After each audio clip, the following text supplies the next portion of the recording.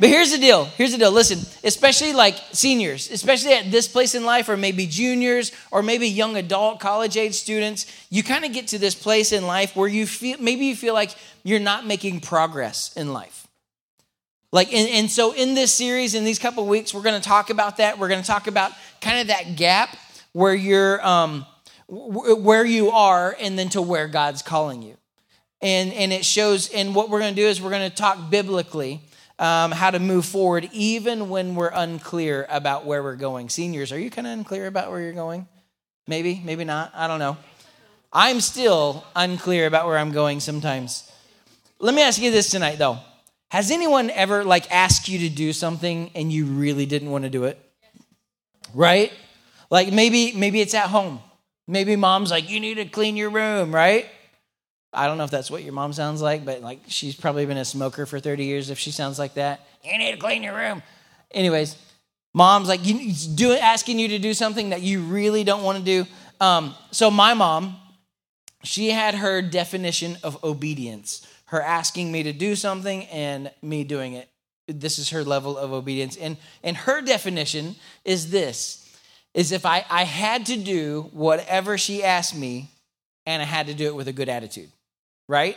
And be with a smile on my face, in a good mood, right? But if I were to object and complain, Mom, I don't want to do this, and if I did, even if I did though what was asked to me, and I complained about it, or I was grumbling about it, and I objected to doing it, even if I did what it was, I was still in massive trouble. I don't know if you guys are in the same boat that I was. And so I've learned a valuable lesson through that, and it's not enough for me to kind of simply do what was asked. When it comes to my obedience, when it comes to being obedient, it's your heart is what's important. See, you can do things. Someone can ask you to do something, and you'll be like, oh, whatever, I can do this. Oh, but really, when we're obedient, it's our heart that's important. It's our response to that that's important. So, and how often do we do this with our parents, or our teachers, or our leaders, or even our pastors, or even God? I can assure you this, that God is much more interested in your heart than he is with your actions. So why do we do this? How do we obey God with the right heart? So sometimes what he does, he asks us to do something and we argue with him, right? And oh God, I can't believe you asked me to do this. This is going to be difficult. This is going to be uncomfortable. This is going to be awkward. You want me to talk to that person? You want me to say hi? You want me to share God's love with that person? And we complain and we come at it with a bad attitude. So what do we usually end up doing? Nothing, right? A lot of times God will ask us to do something and it might be even a little bit difficult. And most times we don't even move on it. So tonight we're going to look at a story in Scripture about a pretty crazy case of obedience. If you got your Bible tonight, we're in Hebrews 11. And I want to encourage you to do this. When you get some time on your own, maybe put it in your notes, to go home and to read Hebrews 11. Because Hebrews 11 is a chapter in the Bible. People call it the Hall of Faith. Because it goes through it and it just lists person after person after person in the Bible who was faithful to God. And it just celebrates them and talks about the cool things that they were faithful about. And so I want to encourage you to go home and read that. But Hebrews 11, verse 7, it says this. It'll be on the screen if you don't have your Bible. It says this: it was by faith that Noah built a large boat to save his family from the flood. He obeyed God, who warned him about the things that had never happened before. By his faith, Noah condemned the rest of the world, and he received the righteousness that comes by faith. I don't know if you're in this room, but maybe if you're familiar with the story of Noah and the ark. Maybe you've been around church as a kid, or maybe you've heard of this of Noah and the ark. If you haven't, we're going to kind of break it down a little bit. But I believe that we can learn a lot from this story about obedience. And so we're going to look in Genesis, and this is where this story takes place. Genesis 6. We're going to start in verse 11, and this is a crazy story about Noah, and basically he's building a big boat to save a lot of animals and his family. So it goes like this. Now God saw that the earth had become corrupt and was filled with violence. God observed all of this corruption in the world, for everyone on earth was corrupt. So God said to Noah, I've decided to destroy all living creatures, for they have filled the earth with violence. Yes, I will wipe them all out along with the earth. And then he starts to tell Noah how to build this boat. He says this, build a large boat from cypress wood and waterproof it with tar inside and out. Then construct decks and stalls throughout its interior. Make the boat 450 feet long, 75 feet wide, and 45 feet high. Leave an 18-inch opening below the roof all the way around the boat. Put the door on the side and build 3 decks inside the boat, lower, middle, and upper. Then he says, look, I am about to cover the earth with a flood that will destroy every living thing that breathes. Everything on earth will die. But I will confirm my covenant with you. So enter the boat, you and your wife and your sons and their wives. Bring a pair of every kind of animal, a male and a female, onto the boat with you to keep them alive during the flood.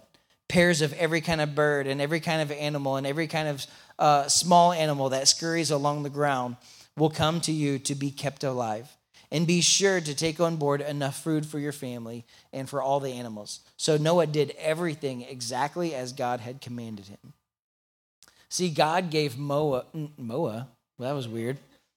I need to mow in my yard later, but God gave Noah a strange assignment. But what he did was he provided him with these detailed instructions on how to do it. He's like, build a boat this long and this wide and this deep and these 3 levels and enough food and all this stuff for your family. And even like the window that was out on the sides. He's like, and he was very distinct on how he wanted this boat built.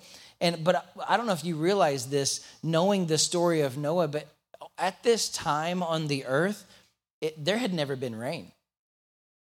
Like, let alone like a flood on the earth. So Noah, you got to imagine, he had every reason to be skeptical to God. He had every reason to be skeptical about this assignment. And God instructed him to build something, this massive ship, something that was unheard of, to protect him from something that had never happened before. Like, wouldn't you be a little bit like God, like, this is kind of weird. This doesn't make sense. A big boat, like what's even rain? What's a flood? Like what is this? What's happening? And you want me to do all this? And he wanted him to do something unheard of to protect him from something that's never happened. And then on top of all that, he's got to build this boat. And on top of all that, all the other people in his community, all the other people around him, they ridiculed him. They mocked him. They made fun of him. And they as he was building this ark, some scholars believe that it took Noah between 50 and 75 years to build this ark. Like, could you imagine a huge chunk of your life and being dedicated to obeying God, and a huge part of your life you're being ridiculed and made fun of and picked on and being mocked? Here's the amazing thing about Noah, though, because here's what we would do.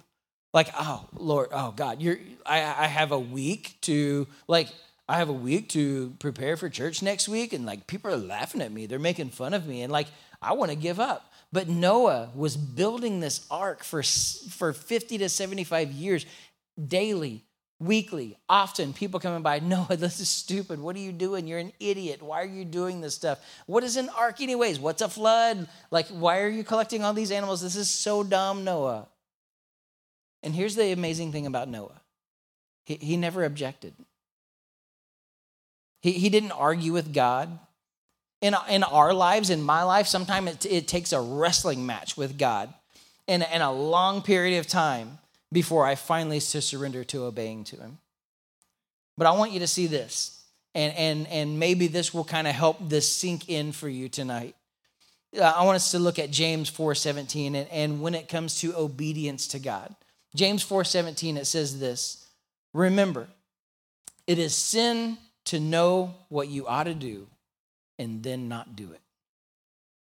I don't know if you've ever read the book of James, but man, all of James, it hits deep. It really comes at you. And so James, he's really just calling it out. He's like, remember, in your relationship with God, it is sin to know what to do and don't do it. That hits me hard. Because there's a lot of times, even in my life, where I'm like, God's asking me to do something. I don't know, God. I don't know. Or I delay it, or I push it off, or I don't want to do it. I want to ask you tonight, how many times has God asked you to reach out to a person? Maybe a person the kid that sits all by themselves at school, that nobody else talks to him. How many times has God nudged your heart to speak an encouraging word to a friend or to that person? How many times have you fought the authority of God and disobeyed him? And I want you to know tonight that delayed obedience is disobedience. One small step that we can take tonight towards obeying God without objection is to not wait when he asks us to move. See, I believe that for a lot of us, we don't intentionally disobey God, but we procrastinate and we hesitate and we ignore the voice of the Spirit when he gives us instruction. So tonight, whenever God reveals something to your heart, whether it's a nudge to reach out to a friend or to be kind to someone in need, or wherever he's leading you, I want to encourage you, don't pass that opportunity up. This is God asking you for simple obedience. As we just read in the story of Noah, when we obey God, he'll bring blessings in our lives. We'll see the benefits of it. See, Noah did what God asked of him in the midst of being made fun of and ridiculed. Building that boat that had never been built for a rainstorm or a flood that had never happened before. And because Noah's obedience, his life was spared, his family's life was spared. God even used him to save all the animals. We could have done without the snakes, but whatever. Mosquitoes. But I want to ask you tonight, though, even with your obedience, what could God do with your obedience? Even just your simple obedience, what could God do with just even the smallest steps, the smallest things? Obviously this school year is about over, but even here, right here on a Wednesday night in this room, here at Emerge Youth, how many times has God spoken to your heart and nudged your heart to reach out to someone, to say hey to someone, to welcome somebody? How many times has God asked you to encourage a person or even say a simple hello? Tonight, I want you to know that small steps of faith are a really big deal. The smallest steps of faith are a really big deal. When it comes to faith and obedience, I have a friend who would say it like this. And he's spoken here as a friend of mine. He pastors an inner city church in Denver, Colorado. He's an awesome guy. And he used to say it like this. He would say, little by little, a little becomes a lot. And when we take those little steps of faith, when it's just a little step and a little step and a little step, and eventually you look back and that little bit, those little steps of faith have become a lot. And they change a lot of things. And I get it. It makes sense. I get it. Even one step, it may be little by little. It might even feel like it's a leap. But I want you to know that tonight that God is trustworthy and he's faithful to his promises. If you're here tonight and you feel like God is calling you to do something way bigger than yourself, that's a good thing. You're on the right track. When he's asking you to take even the small step, that it's intimidating and it may be hard to do, you're on the right step. You're on the right track. You just got to take that step. And I want you to know this. You can put this in your notes. It's often the small things that no one sees that results in the big things that everybody wants. It's often the small steps that nobody sees, the small bits of faithfulness, those small moments of obedience to God that most people don't see, that it result in the big things that everybody wants to have. Let me put it this way. in my life, just in my own personal life. And I'm not saying like I'm not anybody great or anybody fantastic. I'm just a regular person. But here's what I have done. In small moments of my life, I've tried my best to be faithful to God, even in the small things. Like we were youth pastors at a church in Oklahoma, and we got treated bad and poorly and like by people and by whatever, is a big old long story. But we continued to stay faithful. Even when we wanted to quit, even when we wanted to give up. And because of our faithfulness, God opened doors for us to step through and to see blessings in our lives. And Kristen and I have seen that over and over and over in our lives. When we've had those moments of just small bits of faithfulness to God continually, over and over and over, we've seen God's blessings pour out on our lives. I've received a lot of things, and I've been blessed in many ways that I don't even deserve. And I can confidently say that I feel like the reason that my life is pretty blessed is because I've tried for years to take those small steps of obedience and to do the small things that no one sees that results in big things. And not only have I been blessed by it, my family's been blessed too. So last week, if you were here, Pastor Nick, he spoke about David. And you're familiar with the story with David and Goliath and how he killed Goliath, and then eventually David became king. But before all of that took place, one day there's this prophet that showed up at David's house.